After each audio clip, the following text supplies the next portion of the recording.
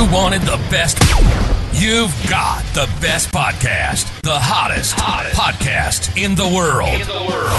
The Chris Voss Show, the preeminent podcast with guests so smart you may experience serious brain bleed. The CEOs, authors, thought leaders, visionaries, and motivators. Get ready. Strap yourself in. Keep your hands, arms, and legs inside the vehicle at all times, because you're about to go on a monster education roller coaster with your brain. Now, here's your host, Chris Voss. Hi, folks. This is Voss here from thechrisvossshow.com, thechrisvossshow.com. Welcome to the big show, my family and friends. We certainly appreciate you guys being here. As always, without you, what would we have to do all day long? We just, I don't know, we just do gardening or something. I don't know. We just sit around and look at plants as things, which, it's not a bad thing, but you don't want to do it all the time. You actually want to have a job, eh? So thank you for tuning in the show. I really appreciate you guys. Hey, 14 years and 1,400 episodes. What more do you want from us, people? We're putting 2 to 3 podcasts out a day, or weekday, that is. So if you're not tuning into the amazing content, authors, brilliant minds that we have on the show, and none of them are me, but the guests are here, then you need to do more of it, whatever it is you're doing. So there you go.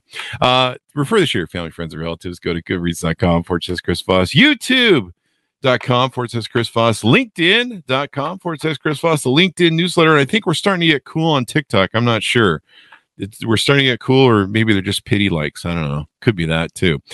We have an amazing author on the show. She's a brilliant mind who comes to us with her newest book that's coming out August 8th, 2023. Manisha Thakor is on the show with us today. She's the author of the newest book to come out, MoneyZen, The Secret to Finding Your Enough. She's on the show with us today, and she's got a hell of a resume. Let me tell you, she has worked in the financial services for over 30 years with an emphasis in women's economic empowerment and financial well-being. She's a nationally recognized thought leader in the space. She's been featured in a wide range of publications, including the Wall Street Journal, the New York Times, NPR, PBS, CNN, CNBC, Real Simple, and Women's Health. Prior to writing MoneyZen, she co-authored 2 personal finance books for women in their 20s and 30s. Today, her work focuses on helping individuals of all ages to balance financial health and emotional wealth.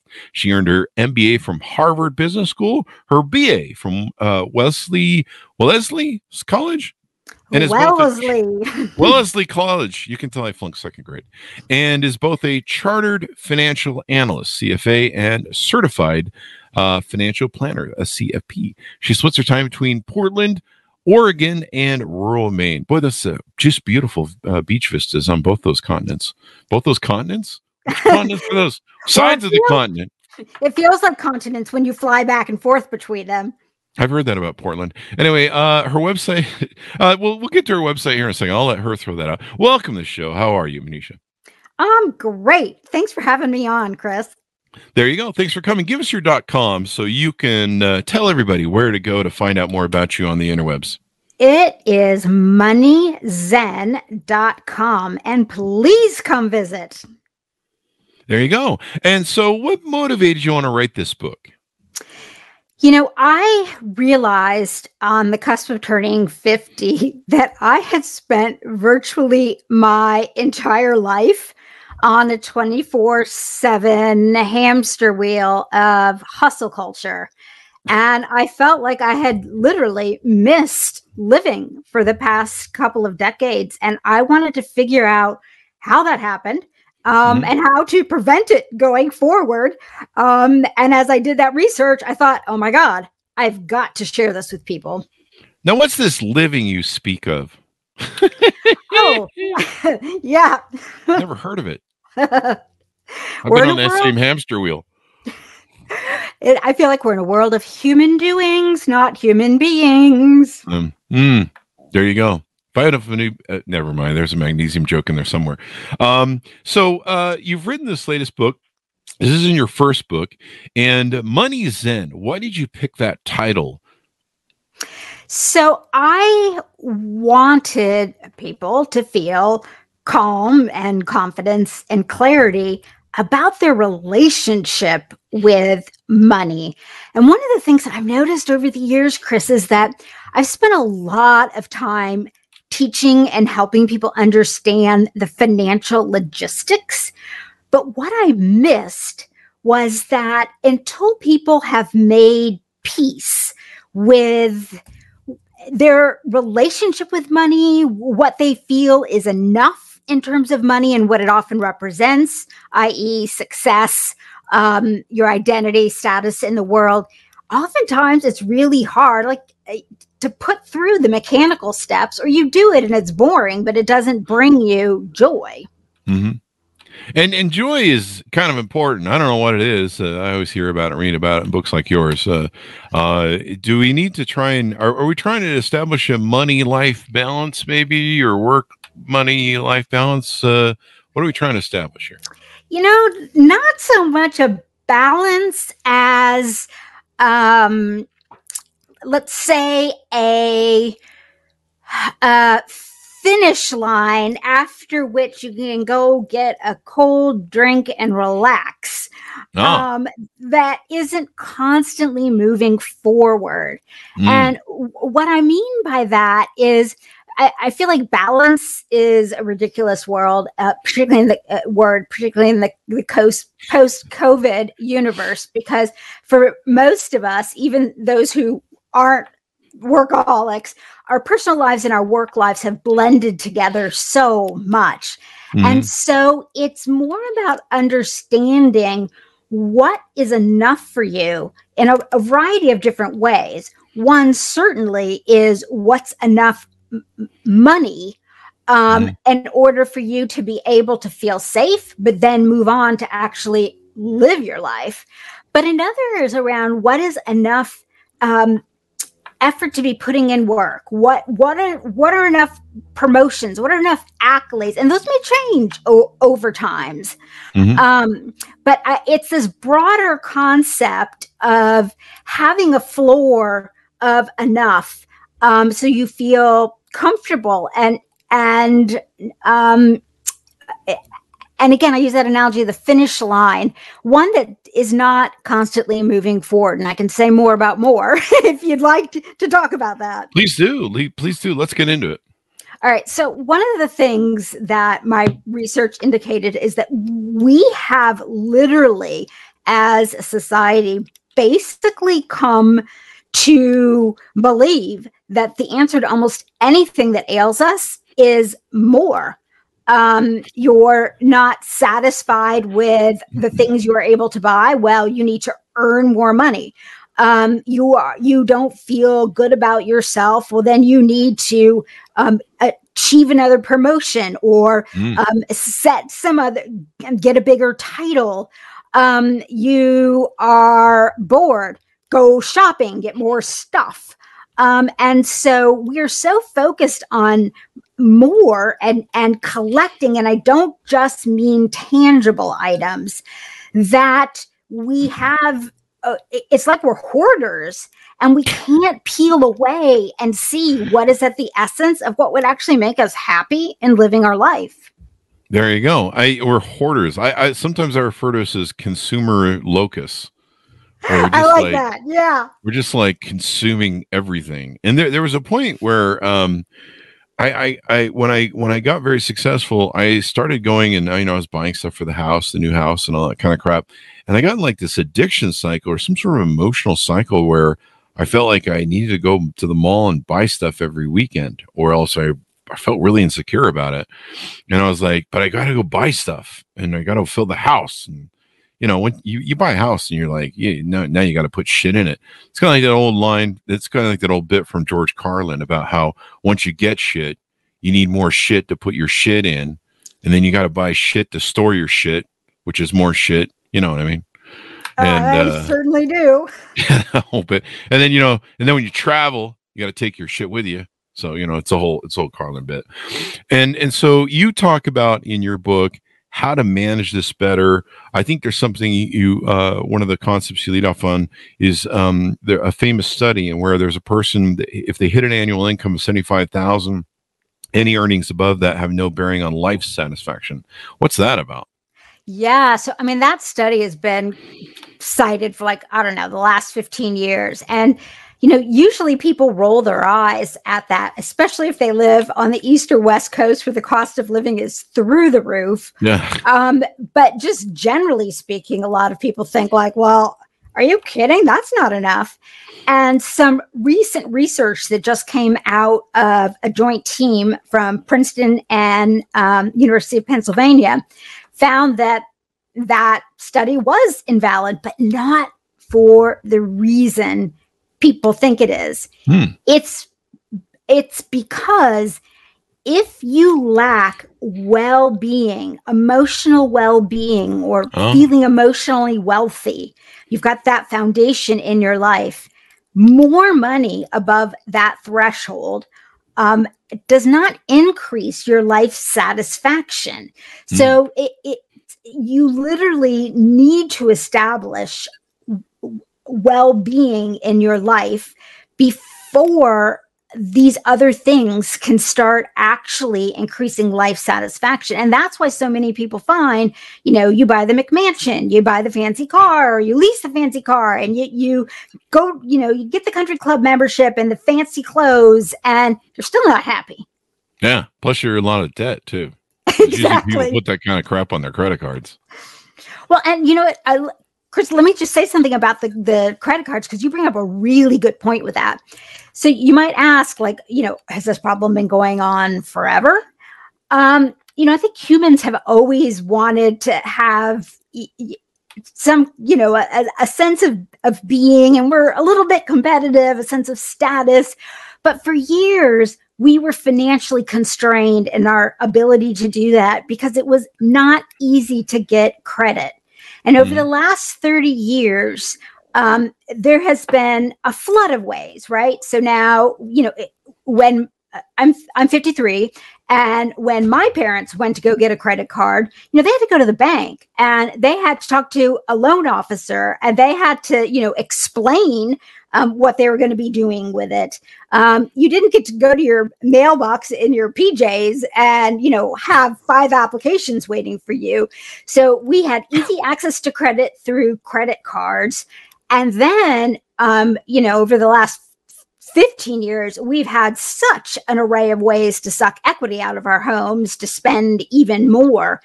And so when you combine those two things, on one hand, it's been a little bit helpful in the sense that it's been able to give people a bit of a buffer in case something goes really, really wrong. But that benefit has just blown up into some kind of toxic mess, as most people are living beyond their means. And I meet people who make $100,000 and are spending $130,000. I meet people who make $1 million, but they're spending $1,300,000. They're in the same hole. They're in debt. Yeah. And, it's interesting to me. You make a good point. Everyone always kind of puts off happiness. They're like, well, I'll be happy when I make $1 million. I'll be happy when I make $2 million. I'll be happy when I make $3 million. I'll be happy when I get the job promotion. I'll be happy when I get the new job. I'll be happy when I, achieve, pick your achievement in life, whatever that next level is for you. And, people put off that happiness, don't they? They do. And what I wanted to understand was, what are the factors that lead us to do this? And what I realized is that there are 3 core elements. One is personal small t traumas that happen before typically the age of 25. Oh, really? The second is social and cultural influences. And then the third are evolutionary biological influences. And if we have some time to parse apart each one of those 3, it's really fascinating what is behind the phenomenon that you just perfectly described. There you go. My first guess was going to be stupidity, but let's get into these 3 items. Well, so personal small t traumas. One of the things that research has shown is that when you look at super successful people, a really large percentage of them are driven by things that happened to them before age 25, when the brain is fully formed, that, when you look at them on the outside, they may not seem like such a big deal, but they stick with you for a really long time. And I'll just give a personal example, because this is what drove me. When I grew up in a small town in Indiana, and I'm half Indian, and my mom's from upstate New York, my dad's from India. And it was a time where there really weren't a lot of mixed race folks in my school. In fact, I don't think there were any. And I was pretty chubby back then, and I had Coke bottle glasses, and I was not a cool kid, to put it mildly. And I was teased and bullied. The kids called me cowbutt and thunder thighs. Wow. And it got to the point when I was in 6th grade that the teasing was so bad that I would leave school at lunch, and I literally would sit under the picnic table at my home. My parents worked, because I just couldn't bear to go into the cafeteria and have kids making fun of me. And, so then I went to, junior high school, got focused on academics, things move on. But literally that, I think I was 40 years old before I was able to describe that without having like this guttural feeling of not being enough as a human, not being enough. And I think that really was a big factor in driving me to work 7 days a week and put in, 60 plus hours.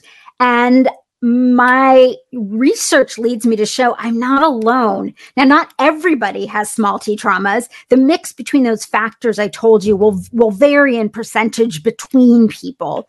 But a lot of people don't realize that stuffing down things that may have happened and may seem so ridiculously small in retrospect that you think that can't be something that is still revving up my engine. But for a lot of people chasing after more, it is, because you don't feel enough as a human. Hi, folks. Here's Voss here with a little station break. Hope you're enjoying the show so far. We'll resume here in a second. I'd like to invite you to come to my coaching, speaking, and training courses website. You can also see our new podcast over there at chrisvossleadershipinstitute.com. Over there, you can find all the different stuff that we do for speaking engagements if you'd like to hire me, training courses that we offer, and coaching for leadership, management, entrepreneurism, podcasting, corporate stuff. With over 35 years of experience in business and running companies as CEO. And be sure to check out chrisvossleadershipinstitute.com. Now back to the show. Yeah. And so you're saying small t traumas? So they're not like traumas like, I don't know, you watch your parents, you're Batman, you watch your parents die in an alley. They're just like smaller ones? Well, I mean, any kind of trauma, but I feel that, it's acceptable. I have a friend, her parents died in a car wreck when she was 21 years old, and she basically raised her sister, and her whole world turned upside down. Yeah. And now that's trauma. That's trauma, yeah. And she's still dealing with that, in her mid 40s. I think we understand when major trauma happens that can affect people's lives for a very long time. But what I wanted to highlight is that it can also affect you even when it's something smaller. Yeah. Like one of your parents always putting you down, or, being in a family unit where, other siblings were praised and you were kind of ignored. I mean, these kind of factors can lead you to, fall into this trap of intensely chasing after more, thinking that more, going back, will solve all your problems. I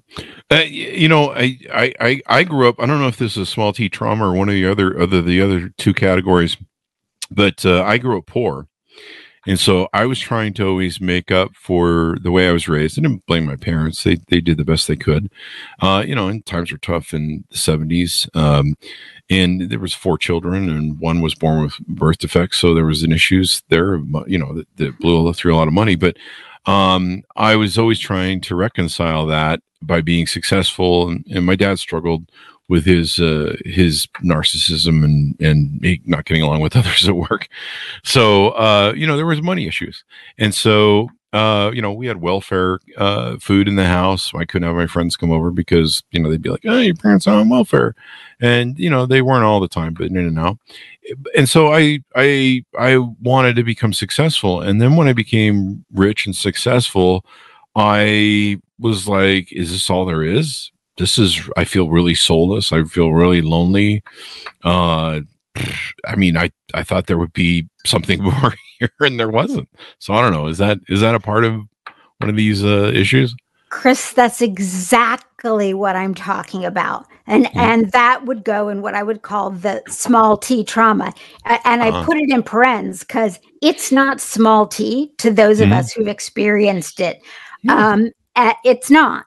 But it's dramatically underestimated in the longevity of its pain and how hard it can drive you to be successful. Yeah, there you go. Do we need to touch on the other two then? Oh, absolutely. So social and cultural focus factors are gigantic as well. And there are a couple of them. One is that we have come in our society here in the US to really equate what we do with who we are. And the most common example of this is, you meet somebody and with, one of the first 2 questions, maybe 3 is, what do you do? A couple experiments were done where people were put in social situations and they were not allowed to ask, what do you do? And they found it very uncomfortable to try and engage in conversation with people they did not know without bringing this up. So, from a young age, people ask you, what do you think you want to do when you grow up? They don't ask you like, what do you want to be? Do you want to be happy? People are still asking me that at 55. If when am I going to be when I grow up? So. Well, and you're someone who helps a ton of people by sharing all these powerful messages. So. Yeah, but I still live down by the river under a viaduct in a boat or something. In a van down by the, yeah, that's it. That's the line. Van down by the river. Well, that brings me to another point, which is we are comparing ourselves to false financial images. And by this, I mean, whether it's in movies, magazines, Instagram, or my favorite regular old TV shows. I added up, I picked a couple different, medical dramas, legal dramas, and police dramas.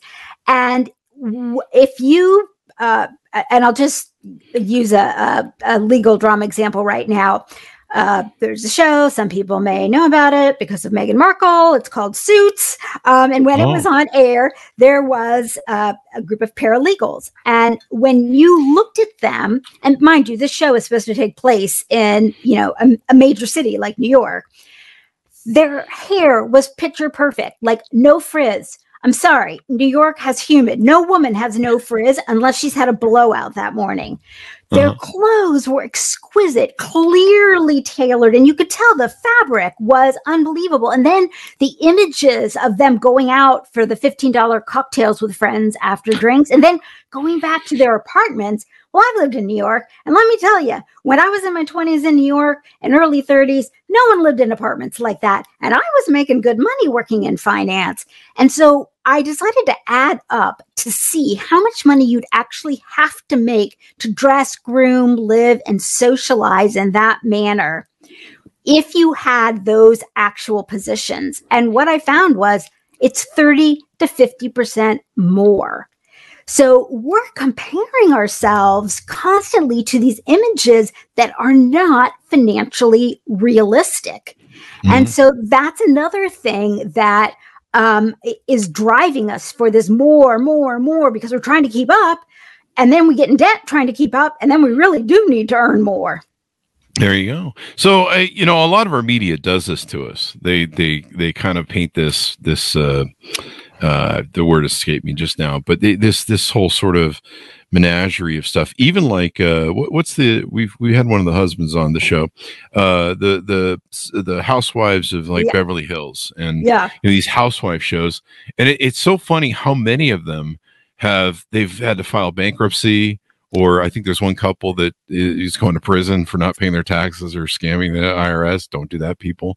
And you hear about some of their things. I think there was one here in Utah that she was like supposed to be worth all this money, and I think now she's going to jail, or she filed bankruptcy, and turns out like a lot of their stuff is kind of fake, and yet people watch those shows and they're like, oh, I want to be like them. Yeah. And you know what, something else that I find really interesting, when you and I were growing up, there was a show called Lifestyles of the Rich and Famous. Oh, yeah. And I remember watching that, and it just never occurred to me that like I was going to be like them. There was like normal people, and then there was the lifestyle of the rich and famous. And so growing up, I felt like we compared ourselves more horizontally to people who were living kind of like we were, because people didn't, if you wanted to buy a house, you had to put 20% down. So, and the bank didn't give loans to just anyone. And so you tended to live in neighborhoods where people were making similar amounts of income. And so people weren't going off on these incredible vacations, and you're wondering, well, how can they do that? I might as well do that. So, but what's happened is we now compare ourselves vertically because of the easy access to credit, but even more because of what we're seeing in Instagram, all the social media feeds, the bombardment of ads for luxury goods and homes. I can't tell you how many people I know who strive for success and then end up with homes that have like 3 times as many bathrooms as they have occupants. Yeah. And then the toilets go dry and break, and then you got to go get those fixed, It's these false images that we are chasing after by comparing ourselves to A, images that aren't real, and B, people who are in professions that pay varying amounts. And then 3, from a cultural standpoint, is that I think we really have come to assess each other on completely the wrong metrics. We no longer assess each other on character and kindness and humanity and how we treat each other, and do we give back. We assess by, well, how successful are you? Yeah. And that's a really big change over the last 200 years of human life. And so when I think about cultural and societal reasons, there are many more I talk about in the book. But those are some of the ones that I'd highlight. There you go. You bring up some really good points, and there's always kind of been the keeping up with the Joneses thing going on. But I think, tell me what you think. I think Instagram has really maligned the concept of reality, success, and money to a new generation, or at least 1 or 2 generations. I guess it's been around for 15 years, maybe, but there's kind of a crossover there between millennials and Gen Zs coming into Instagram. But it's really maligned what reality is. Am I wrong there? Has Instagram made it worse? Oh my God, it's making it horrible. I mean, what happens is, and we all know this, right? Like you take 50 pictures and you use the one that is the best after you've filtered and you've cropped it just the right way. But I even think, it started even as early as Facebook, where, families would post pictures from vacation, but it was like the one at the end where they're all smiling on the beach together. And it's not the one where the kids are having a food fight, or mom and dad are giving each other the silent treatment, like all the stuff that actually happens in a family vacation.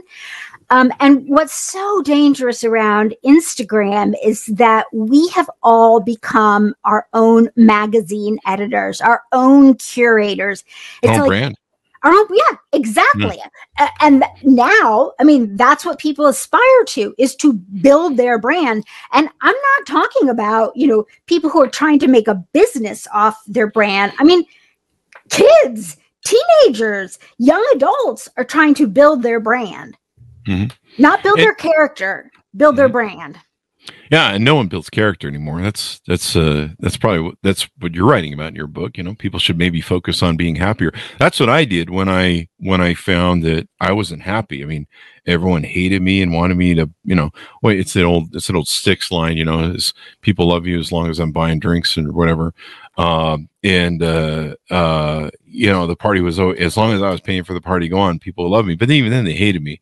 And you're just like, I can't buy anyone's love. I can't buy anyone to like me. In fact, it seems like the more money I have, the more things I do, people, I would go on dates and girls are like, when do you have to have this big house? Why do you have to have a BMW and, one in Vegas? And you're just like, I don't know. I grew up poor. So I just do this to try and make up for some sort of hole. I don't really care about impressing other people. I think I did care about impressing other people. I think I did. And then one day I saw Fight Club and I broke. But what's interesting to me is how this new generation with Instagram and the mindset of what these people expect. We've talked about on the show, these people that are, influencers or brands, and, down in LA, you can go for like, I think it's $60 or something, $70. You can pay to sit you look like you're sitting in a private jet, and it's just a studio. It's just set up. It looks is that not ridiculous? It's ridiculous. But what's interesting is it's created such an expectation of wealth. I see these interviews online of young women from college students up, and they'll interview them and go, what kind of guy are you looking for? How much does he need to make to facilitate you, setting up a family and children, et cetera, et cetera. And I don't know if you've seen these videos, but they're extraordinary to watch. These young women will be like, he needs to make like $500,000 a year at like 25. And their stats you can look on the internet, and there's these things called I don't know if you've heard of them. It's called the 3 6s now. And it's something that women are looking for when you date. And one of them is a 6-figure income. The other is 6 foot taller, and we'll just leave the third one off the deck there. You can figure that one out. But there's literally women saying if you don't have these 3 6s, they won't date you or they'll refuse it. And the average guy, I think, makes in America $60,000. I think it is. You might know better than I am because you're in the financial business. Yeah, average and median have a little bit of differences, but on average, yeah. Yeah. And so you'll see these women thinking that because of Instagram, there's these millionaires just running around, just rampant. They're just everywhere on the street. And there's different websites you can pull the numbers from the U.S. Bureau of Statistics and stuff. But I'm like, if you go to 100,000 plus, you go to 6 foot tall and plus, and some of the other aspects. Well, that's not measured by the government. But if you just use the two main metrics of the 3 6s, I'm literally in the 0.005 percentile of available men being single that you can get. So the chances of finding people like me is 0.005%, which. I don't know how that's going to work out for all these people. And it's not just young women. I was talking to a woman in her early 60s who was widowed.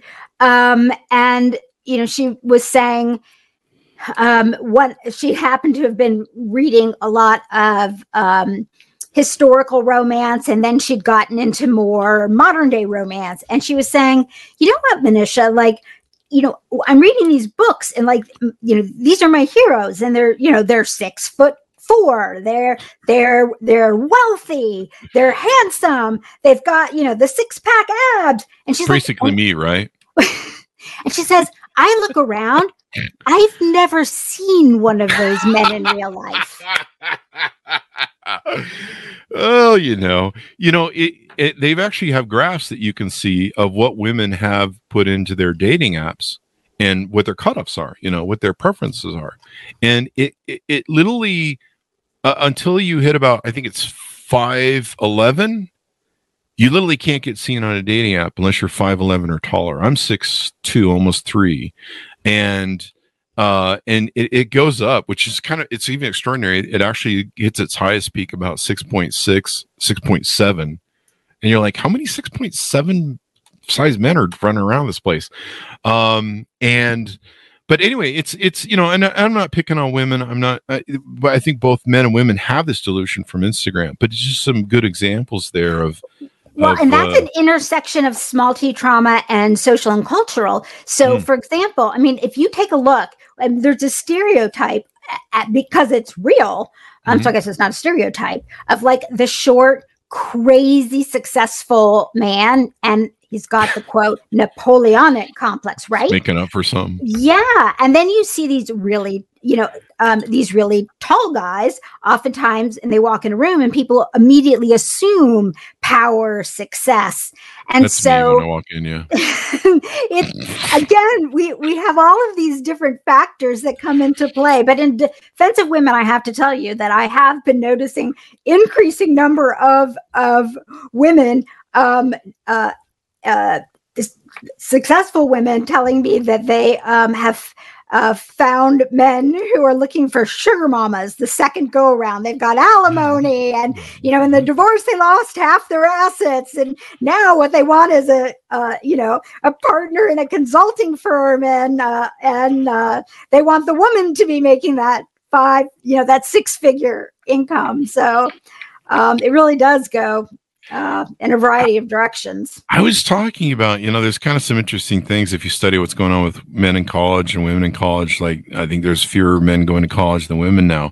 And I know women, when women set up and they're hypergamous, women date up, men date down. That's typically how we work. I learned this lesson in high school when I wanted to date all the girls who were in my, junior, senior software, whatever that whole thing with freshman class.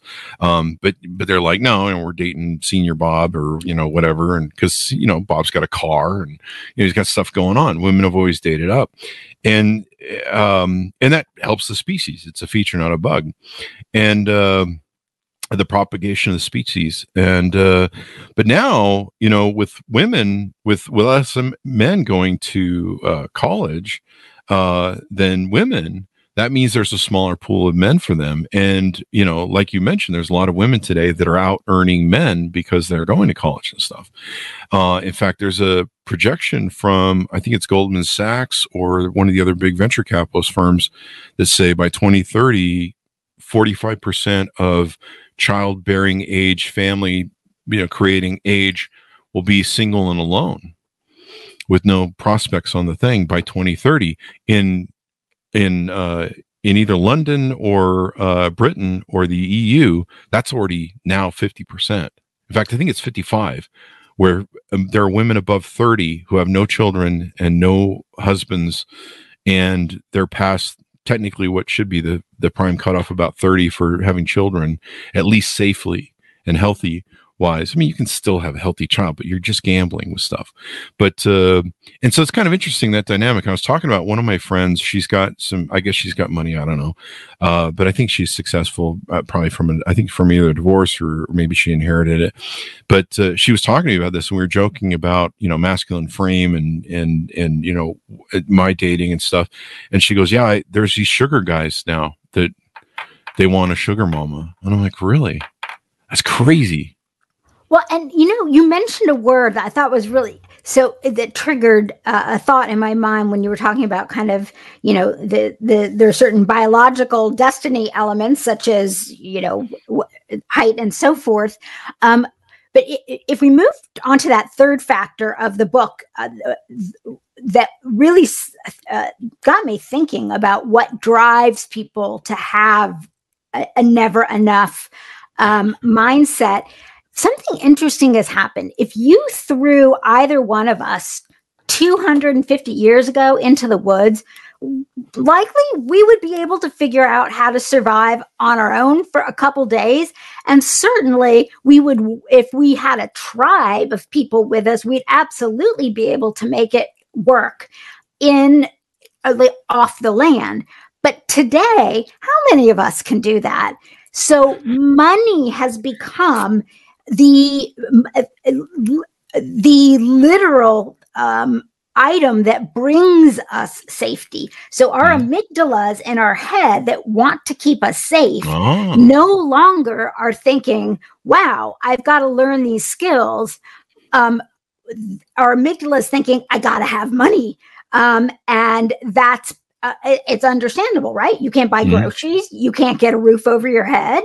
And so the other thing that's interesting going back is back when we lived off the land, people lived in seasons of feast and famine. And so when you had feast, you ate as much as you could during those seasons because there would also be sparse seasons. But the problem is today we live in plenty. And so we are constantly feasting. We're constant, like our brain is hardwired when we see plenty to want to grab as much. And now we are. There you go. My friend refers to it in dieting because I lost a lot of weight with this concept. But we eat for a winter that never comes because, like you mentioned earlier, we would eat a lot during the summer because we could harvest and find stuff to kill and eat and stuff. But then when winter comes, you can't harvest very well and grow wheat or whatever, and you can't. It's harder to track down animals and stuff, and cavemen sort of speak. And so we would, we'd thin out over the winter. But now we live in 70 degrees all the time. Like you say, we have to do our hunting down at the grocery store there, eh? Well, and you get blueberries year round, so you can eat them whenever you want. And but it's interesting. Those are the things that I found really drove this. And then I tried to figure out, like, well, okay, this sucks. What do we do about it? Like, how can we let go of this way of thinking? And, you asked me at the very beginning why I wrote this. And a big part of it was when I had that realization of basically having lost so many years of my adulthood to working like a maniac. I also realized I had come to equate my self-worth with my net worth. I mean, if that's not a recipe for just never feeling like you've arrived there, or hitting the number, you hit 1 million in net worth, then 5, then 10, and everyone else is thinking, holy cow, this person is successful. And you're like, no, that's not enough. I need to earn more. And so the book, and also the thing that I worry about and I want to help people with, is if you have, and not everybody does, but if you have in your head the thought that my self-worth equals my net worth, I want to help people flip that and have a new equation that they're optimizing to live their life, which is financial health plus emotional wealth is what gives you MoneyZen. So you can have emotional well-being. It's probably worth more than money because, like I say, I mean, you're not going to, I'm at the age at 55 where I'm starting to look back on my life and go, what the fuck did I do wrong? No, I'm just kidding. But I'm starting to look back on my life, and there are things that I remember, my dogs that passed through my life, people that may have passed through my life that aren't here anymore, experiences that I had that had some emotional value to them.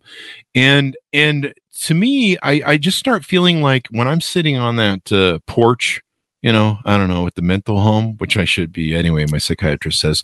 And, I'm sitting there rocking back and forth and drooling down the side of my mouth. The one thing I'm going to remember are those moments. I'm not going to remember, like, how much did I make in January of 1993? Like, I don't know. There might be some other months I might want to remember, but it's I'm not going to remember that. I'm not going to be like, oh, damn, that was really cool. I'll be remembering, the hopefully the beautiful times of my life, maybe. I don't know. Or the times I screwed up. I have had 2 near-death experiences due to illness. One of them, I had been riding with my ex-husband on the back of his motorcycle, two up in motorcycle parlance, off-road through Laos. And I got bit by an infected mosquito and got dengue fever. And a whole series of complications. Normally dengue fevers like malaria, there's, most people are get over it with time, but I ended up having a whole series of unexpected complications. And there was a point at which I'm in the hospital and the doctor's like, we need to call your family in because this could be. And I remember, it still makes me tear up. I remember like quite literally thinking at that moment, holy crap, it's completely true. You don't think I wish I had worked more, had more stuff, had more money. You think back to the things that, what's interesting to me was I thought, I wish I had spent more time with my family. And then I think about the key moments in life that I missed, several big ones for people I love and family, because I put work ahead of them. Wow. That's what I thought as I was sitting there, not knowing over a 24, 48-hour period whether that was going to be it. And so you're absolutely right. Yeah. Yeah. COVID kind of brought us kind of to that brink too. Like I had to sit down over COVID and go, well, this is something that can take someone I love, my mother, my sisters, away from me in a moment's notice. I mean, and you couldn't even go to their funeral. I mean, first you couldn't go to people's funeral, and you couldn't even go see them off in the hospital, which was, horrifying. And then, you sat down and you're just like, well, shit, like the cars and all this kind of crap doesn't mean anything. Because, I mean, I could be dead, they could be dead, and what the fuck is going on? And I think a lot of people had to reevaluate their values, and some of us still need to go learn some books on how to pronunciate shit. But it seems like we come out of it now. We're just all like back to the same shit. We're like, buy shit and do shit. Well, and that's why I think it's so important to have a new mental model, because if, people for so long were encouraged by just our culture to seek financial wealth. And as I said earlier, each one of us will be driven towards it by different factors in different elements, whether it's the small t traumas or the cultural and social or the evolutionary biological. But the problem is there is nothing in society that is telling us what a healthier way to look at things would be. And so we chase financial wealth, but the vast majority of Americans don't have even financial health. And so getting your financial state into a place of just true health then enables you to have the mental freedom to be able to spend time on some of these activities that enhance your emotional wealth, which literally are priceless. And then you can come back. I mean, some people really like money. Nothing wrong with that. It's just when it comes at the expense of your emotional wealth, it doesn't mean anything. There you go. Or the expense of spending time with your family, your loved ones. I used to shush my dogs and be like, hey, you can't bother me right now. I can't play with you right now. Dad's got to make some money. And then, they pass through your life fairly quickly. And you realize you're like, shit, I wish I would have spent more time with them. One thing I was going to say. That's emotional wealth, Chris. That's exactly what I'm referring to when I say emotional wealth. Mm-hmm. Yeah, now I just force them to go get jobs so that I can spend more time with them because we have more money. I rent them out to pull sleds. They're huskies. One thing I was going to mention to you, I don't know if you've seen this, but it's an interesting trend. I have a big PayPal account. Of course, we do a lot of business with that. And then I noticed this on, I think it was Amazon. I was buying something one day and I was buying like a $400 water purifier thing. And it popped up. It's like, hey, what is it called? There's a couple of them now. I think one was called a Firm, I think. And then there's PayPal credit. And it's like, hey, do you want to buy this to your credit thing? I'm like, not really. But I was like, what are these things? I'm like, I've never seen like these little sort of weird, small, teeny micro loans sort of things. Micro loans. Right? And so I was like looking at them, and I guess I get the cookies now, right? So I started noticing that I was getting these vacation things from VRBO, I think it is. They're the competitors to the other Airbnb. place. Yeah. And they're like, hey, do you want to put that Thailand vacation, or, pick your vacation wherever in the world. You want to put that on your credit thing? You want to take a small credit loan to do your vacation? And I'm like, wait, vacation used to be in the old days when you and I grew up, I think, where, that was, mom and dad saved up all year long, and, then they got some money to blow at Disneyland, right? Exactly. People are going to take out loans. They got to make payments on to go on vacation. Well, and I bet, people in their 20s, 30s, 40s listening to this probably haven't heard about layaway. But, when our parents were growing up and you didn't have money for something and you wanted a particular item to buy as a gift for yourself or a holiday gift for someone in your family, and you didn't have money for it, you put it on layaway. You did not get it. And, you made small payments until you'd paid it off, but you didn't get it until you paid it off. There you go. I think I have a wife that's I have on layaway right now. I'm making payments to, and then once I get it paid off, then I can marry her or something. I don't know. I'm just kidding. I don't know what that means. It seemed like a good joke at the time. So anything more you want to tease out? Anything more you want to tease out of the book before we go? Yeah, a lot of people will say, like, no, I'm fine. I don't have any of these problems, Manisha. And so I want to encourage people.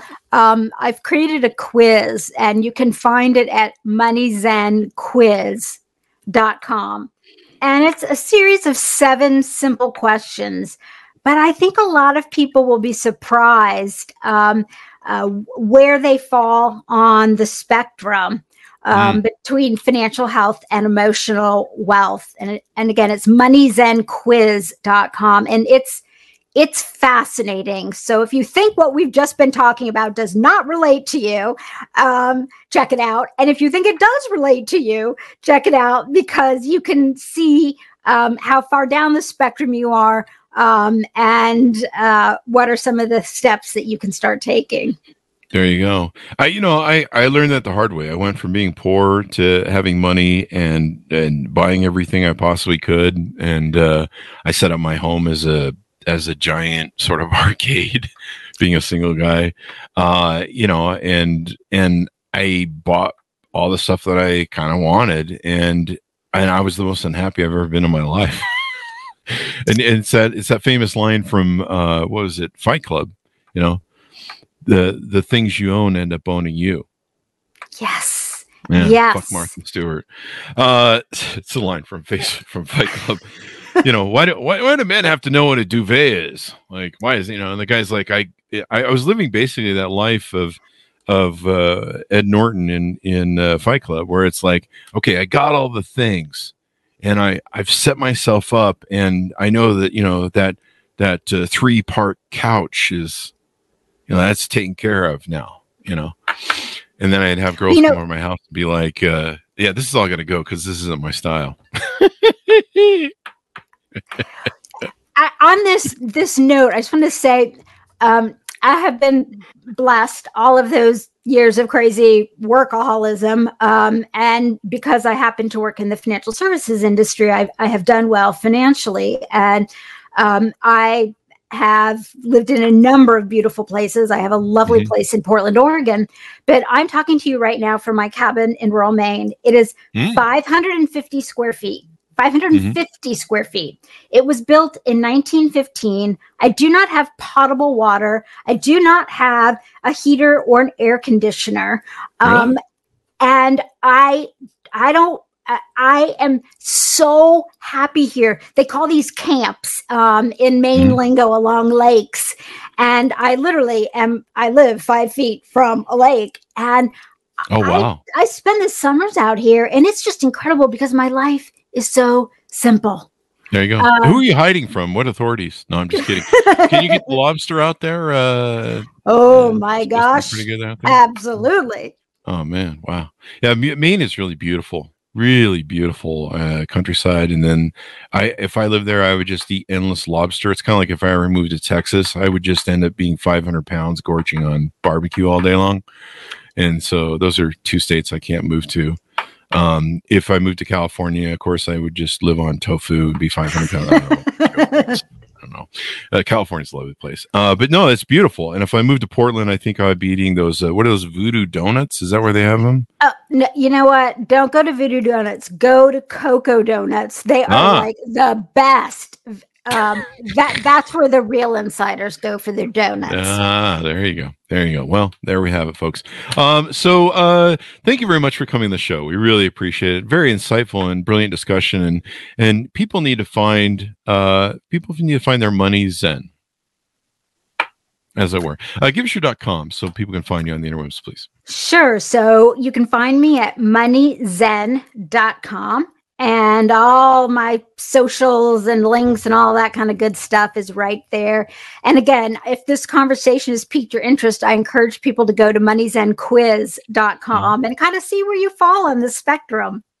Yeah. And a lot of the childhood traumas too, like we talked about, I mean, some people just had parents that were like, hey, we don't have enough money for that when, they were trying to get their mom to buy a Snickers bar or something. Might've been me at the thing, we don't have enough money. And she would give you that excuse. She had the money. She was just holding out on you because she didn't love you. We all know that. But but no, I mean, people took that and that paradigm and incorporated in life. Well, we never have enough money for what we want. And, there's all sorts of things that go into people's mental money hangups, I guess, as it were. So there you go.